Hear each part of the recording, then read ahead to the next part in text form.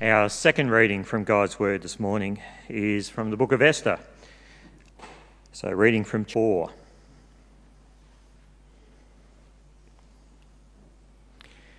When Mordecai learned of all that had been done, he tore his clothes, put on sackcloth and ashes, and went out into the city, wailing loudly and bitterly.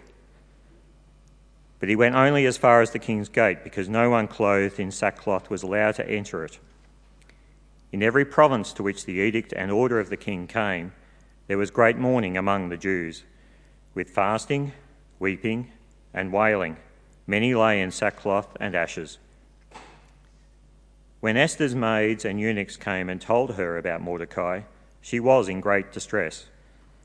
She sent clothes to him to put on instead of his sackcloth, but he would not accept them. Then Esther summoned Hathach, one of the king's eunuchs assigned to attend her, and ordered him to find out what was troubling Mordecai and why. So Hathach went out to Mordecai in the open square of the city in front of the king's gate. Mordecai told him everything that had happened to him, including the exact amount of money Haman had promised to pay into the royal treasury for the destruction of the Jews. He also gave him a copy of the text of the edict for their annihilation, which had been published in Susa, to show to Esther and to explain it to her. And he told him to urge her to go into the king's presence, to beg for mercy and plead with him for her people. Hathach went back and reported to Esther what Mordecai had said. Then she instructed him to say to Mordecai, "All the king's officials and the people of the royal provinces know that for any man or woman who approaches the king in the inner court without being summoned, the king has but one law, that he be put to death. The only exception to this is for the king to extend the gold scepter to him and spare his life. But 30 days have passed since I was called to go to the king." When Esther's words were reported to Mordecai, he sent back this answer: "Do not think that because you are in the king's house, you alone of all the Jews will escape. For if you remain silent at this time, relief and deliverance for the Jews will arise from another place, but you and your father's family will perish. And who knows but that you have come to royal position for such a time as this?" Then Esther sent this reply to Mordecai: "Go, gather together all the Jews who are in Susa and fast for me. Do not eat or drink for 3 days, night or day. I and my maids will fast as you do. When this is done, I will go to the king, even though it is against the law. And if I perish, I perish." So Mordecai went away and carried out all of Esther's instructions. Praise be to God for his word.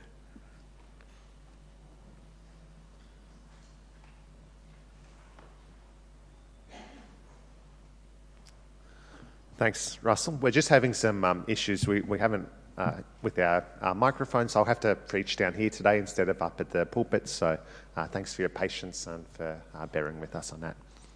I'm going to pray as we make a start, so please pray with me. Lord, we thank you for the wonderful gift of your word. We thank you that you, the maker of the universe, might speak to us, your creation, that you might reveal yourself to us, your servants.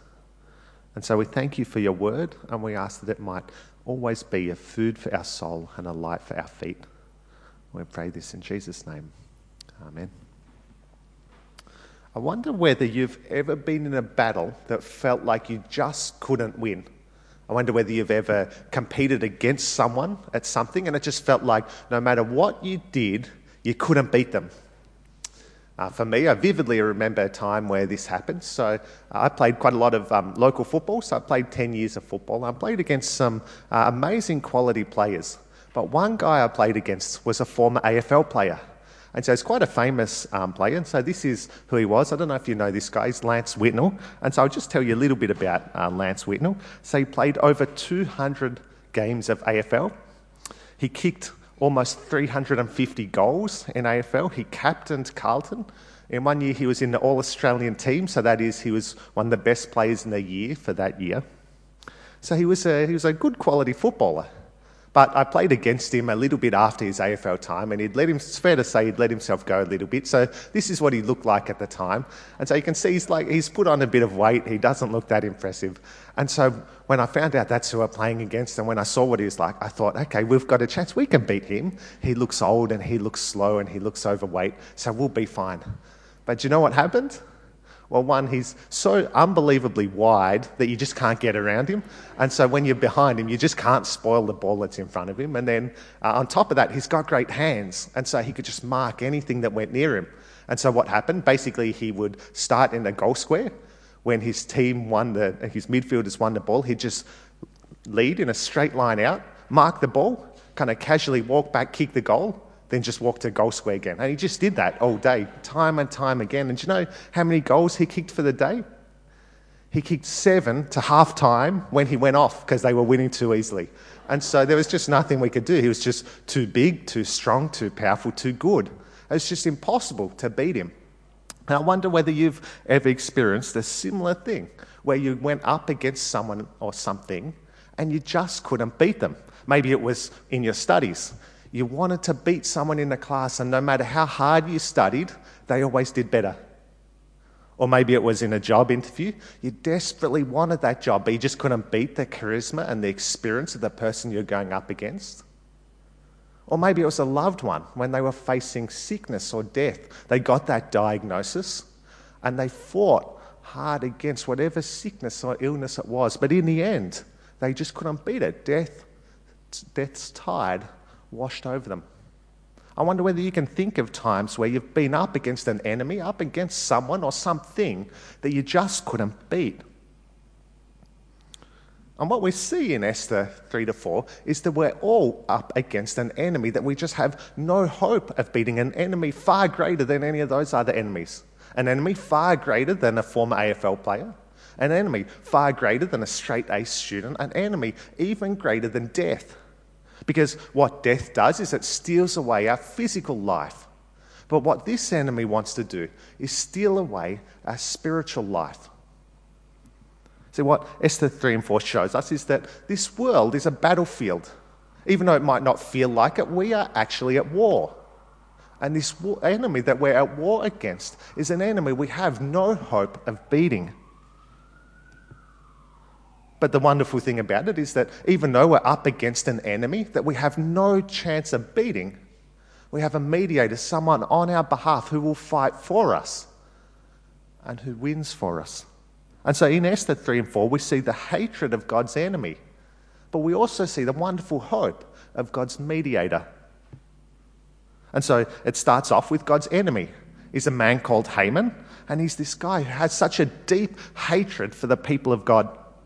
Haman's one of the top advisors to the king, and so what that means is that everyone has to bow down to him. Wherever he goes, people have to bow down to him. I mean, we know what that's like. You show respect to those who are in authority, those who are above you. It's why I'm always so respectful to John, because he's above me.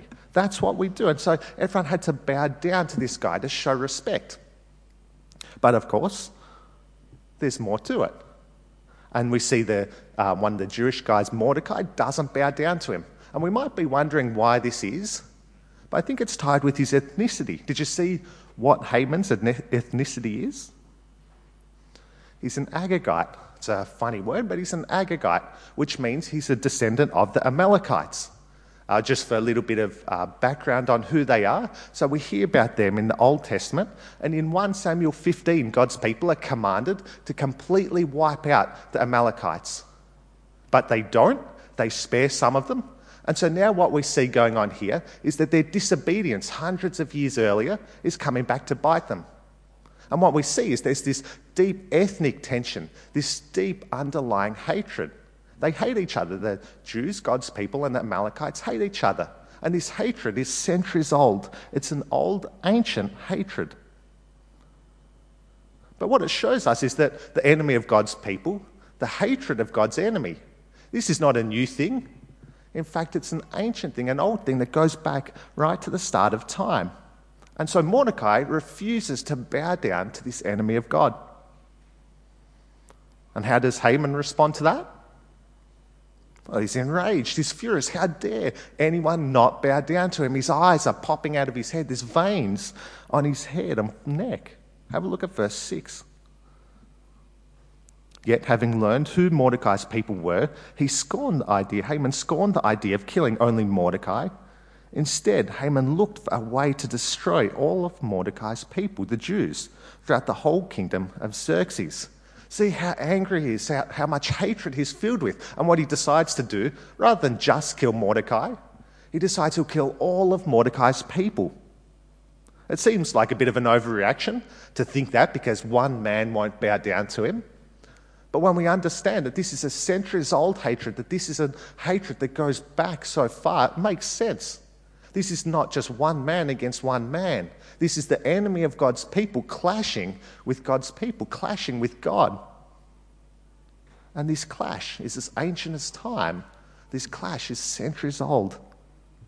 And it won't stop until God's people are completely destroyed and annihilated.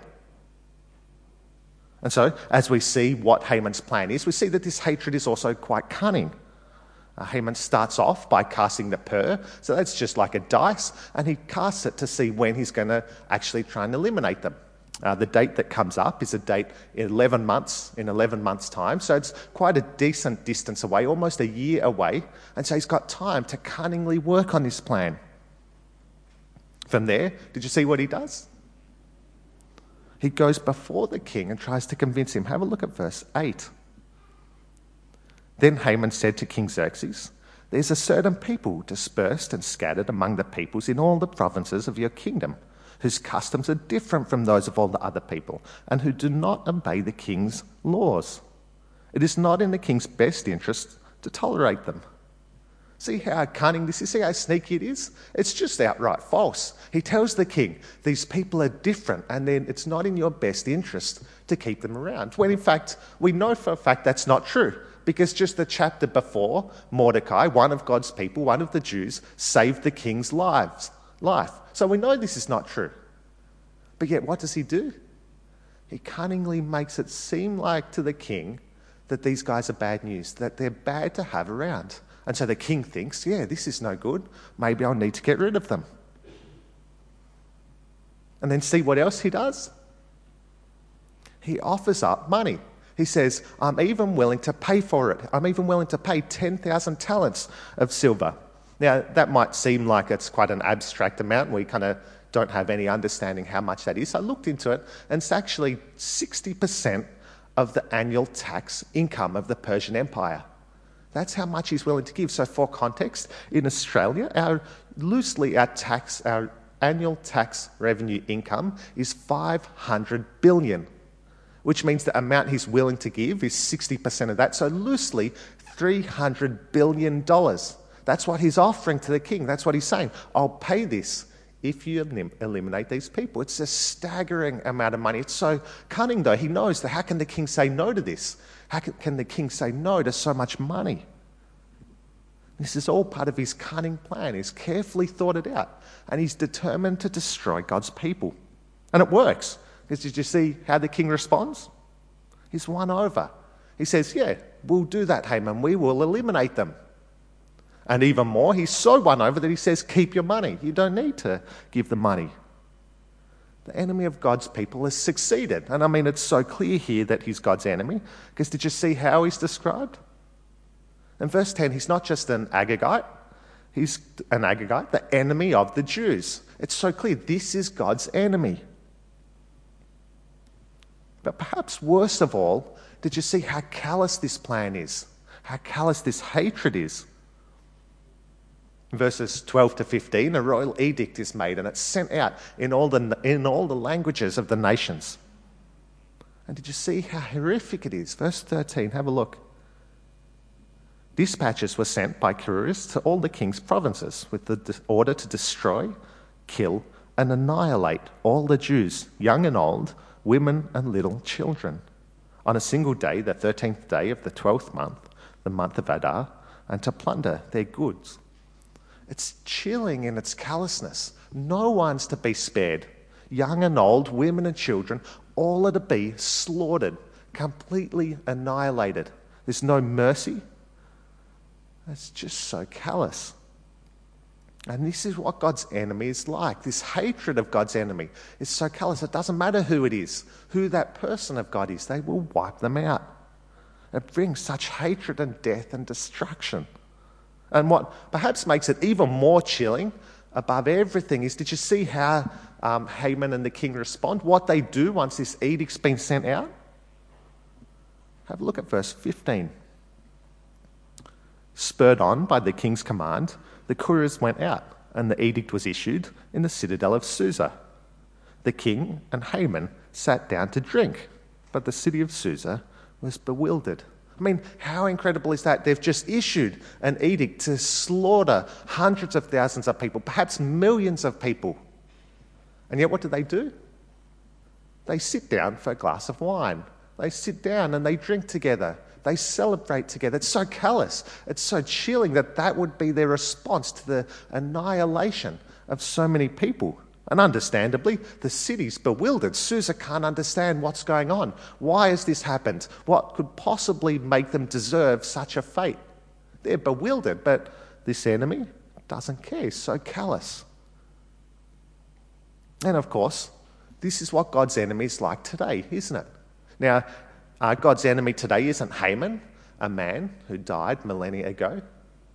But of course, the enemy is the one who is behind Haman, the one who throughout all of history has been working for the destruction of God's people. This is the devil. This is the enemy who whispered in God's people's ear in the Garden of Eden, causing them to doubt God's goodness and question his plans.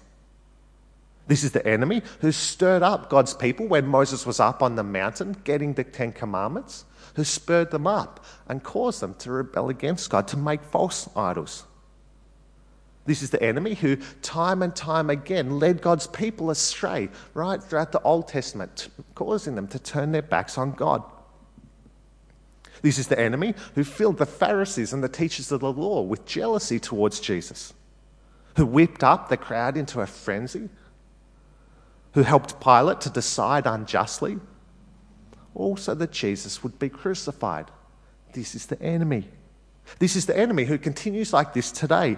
The enemy who stirs up envy in our hearts when we look at our friends and what they have and makes us wish it was ours. This is the enemy who awakens bitterness in our hearts at a broken relationship so that we cherish and nurse our hurt feelings. This is the enemy who whispers in our ears little doubts, causing us to question who God is and what God's done. This is the enemy who steals away our satisfaction with our husband or wife, causing us to look at others. This is the enemy who makes us doubt who God is and what God's done. This is the true enemy, the enemy that was at work then and the enemy who's still at work today. The devil, the enemy who won't stop until he sees all of God's people destroyed. See, what Esther 3 and 4 reminds us is that there's a spiritual war going on, a spiritual battle going on. The devil is at work for the destruction of God's people. This is the enemy that we're up against, an enemy that's far greater than we are, that's far more powerful than we are, an enemy that if left to ourselves, we couldn't possibly hope to defeat. But as the story continues on, we see that even though it's so hopeless for us, if we were left to ourselves, we're so hopeless. Even though that's the case, God has sent a mediator to save us. Because as the story unfolds, Mordecai hears what's to happen to God's people. And understandably, he's shocked and he's quite upset about this. He starts weeping and wailing. He puts on sackcloth. He's distraught. He knows that in just 11 months' time, he and all of God's people will be destroyed. And God's people, of course, when they hear, they weep and they wail. They're distraught as well. The situation is so hopeless. They're so helpless.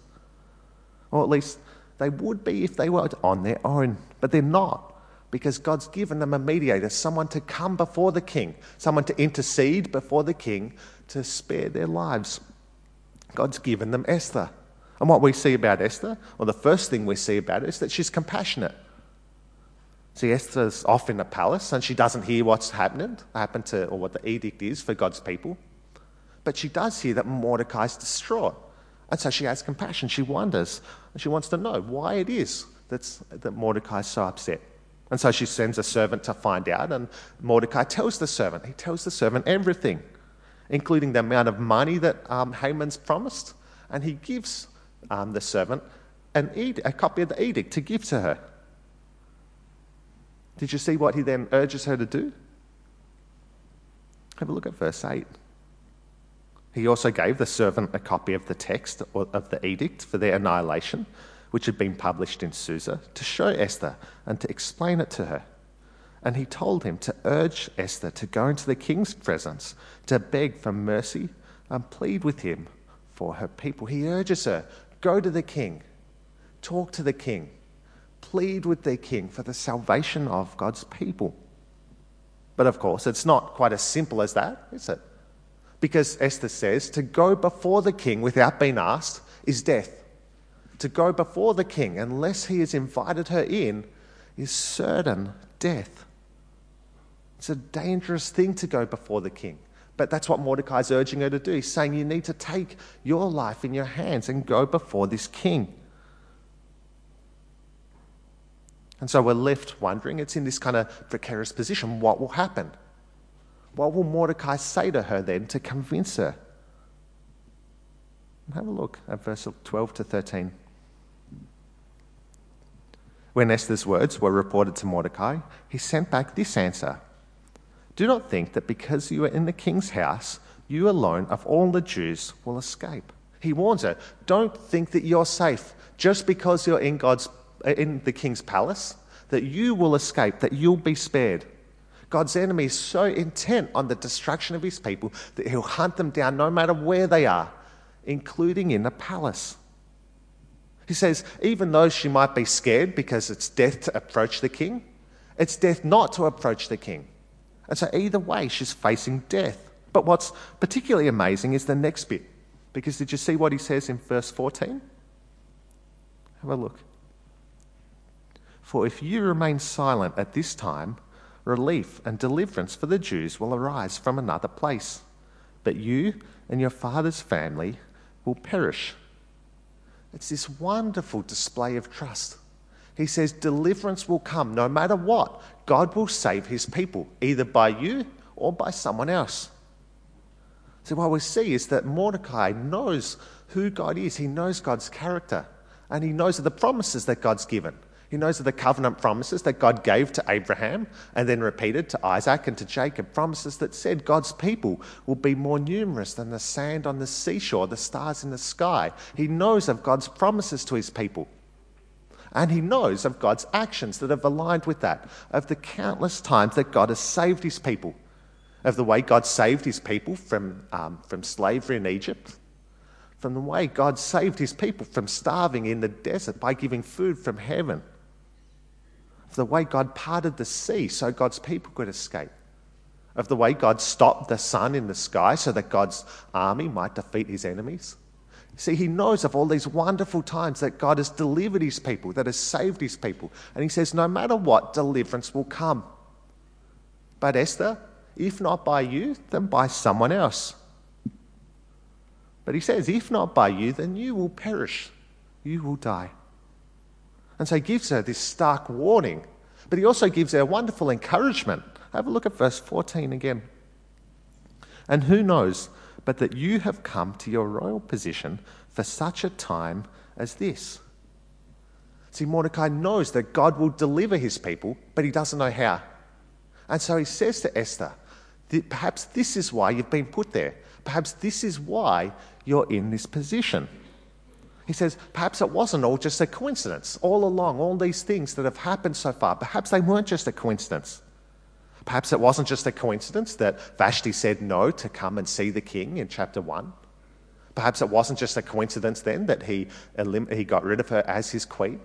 Perhaps it wasn't just a coincidence that he then decided to hold a beauty pageant and that Esther was selected to attend and that Esther won. Perhaps it all wasn't just a coincidence. Perhaps God has put you in this position for this moment. Perhaps you've been put in this moment so that you can mediate and you can save God's people. This is the hope that Mordecai gives to her, and this is the hope that Esther brings. But of course, when we read this verse, I think there's a danger that we misinterpret it.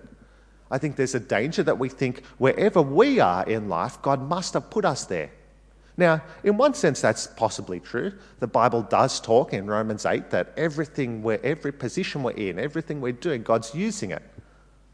But there's a danger, I think, to think that God must have put me here for my own good, for my own career, or for my own relationships, or for my own whatever. But I don't think that's what's happening with Esther. Because why does Mordecai say Esther's been put here? Well, it's for the salvation of God's people. It's for the building of God's kingdom. It's for God working out his purposes. And so I think there's a temptation that we apply this across to ourselves in a way that it's not meant to be applied. So it's not that God's put us in our positions wherever we are in life for our own good, but rather that he's put us there for the building of his kingdom, for the spreading of his gospel. And so that's what we're meant to think. When we think, why am I where I am? It's so that we can build God's kingdom. Well, how does Esther respond then? How does she respond to this incredible reminder and display of faith? Well, she responds with great courage and great commitment. She says, I'll do it. I'll go and I'll face death for the sake of God's people. And so she wants everyone to fast for her, that is, humble themselves before God. And she and her maids will fast, that is, humble themselves before God. And once that's done, she'll go to the king. And that all then culminates in this wonderful kind of trust-filled words. She says, if I perish, I perish. Have a look at verses 15 to 16. Then Esther sent this reply to Mordecai. Go, gather together all the people, all the Jews who are in Susa, and fast for me. Do not eat or drink for 3 days, night or day. I and my maids will fast as you do. When this is done, I will go to the king, even though it is against the law. And if I perish, I perish. How wonderful is that? She says, if I perish, I perish. If I die, I die. She's willing to do whatever it takes to save God's people. That's such a wonderful display of courage and commitment. Such a wonderful show of dependence upon God. God's mediator brings hope even in the face of death, even in the face of such unrivaled hatred. But of course, when we look at Esther, we remember she's merely a shadow of the wonderful mediator who's to come. Because while Esther is God's mediator who brings hope, there's a greater mediator who brings an even greater hope. Who is that greater mediator? Oh, it's Jesus. Because think about the wonderful parallels there are between Jesus and between Esther. Esther went into a place of great power and great judgment on behalf of her people. Jesus went into a place of even greater power, of even greater judgment on behalf of his people. Esther went there to plead for her people. Jesus went there to plead for his people. Esther faced the possibility of death for the sake of her people. Jesus faced the certainty of death for the sake of his people. There's so many similarities between them. But of course, there's also so many differences between them. Because Esther hesitated, yet Jesus never wavered. Esther cared about her own well-being, at least at first, but Jesus always put his people's well-being above his own.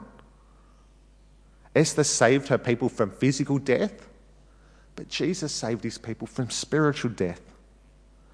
See, Jesus and Esther, they're so similar, but in so many ways so different, because Jesus is so much greater, so much better, so much more hope-filled.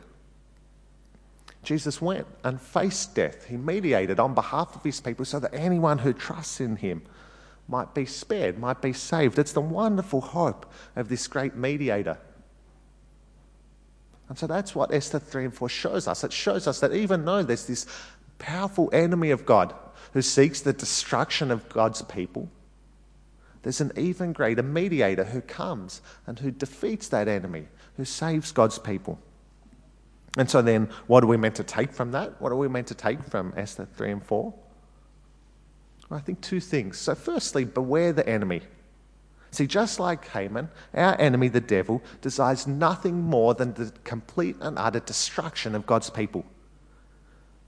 He desires nothing more than us being destroyed. And he'll do whatever he can to achieve that. And so that's what he'll do. He'll come to us when we've just lost our temper at our family, and he'll whisper in our ears, they deserved it. It's their own fault.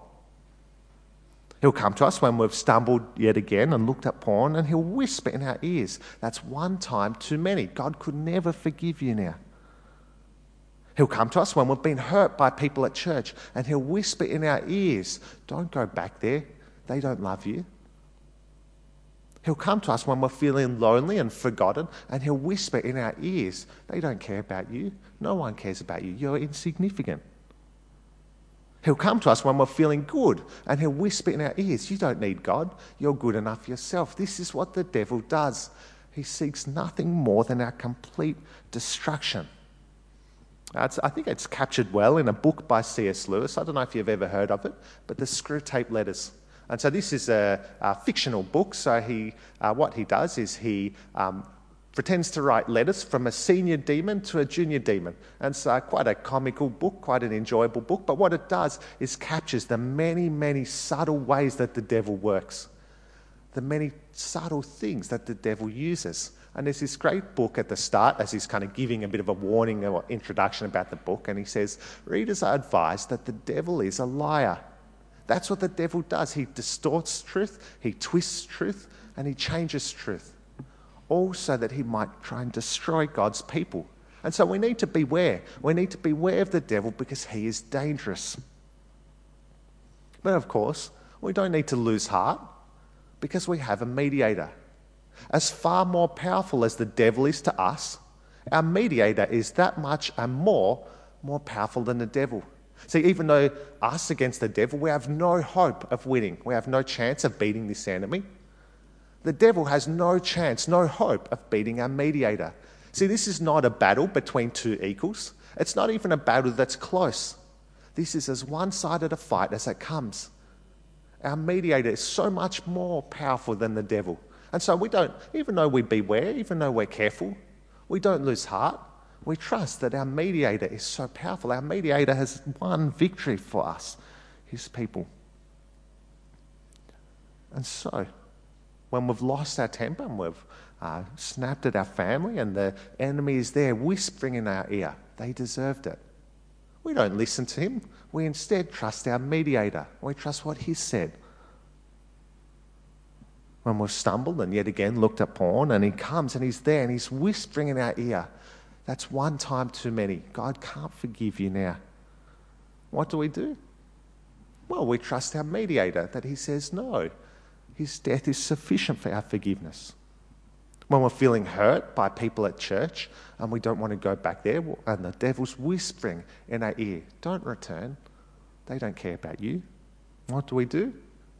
Well, we don't listen to him. We trust our mediator that says that he loves us.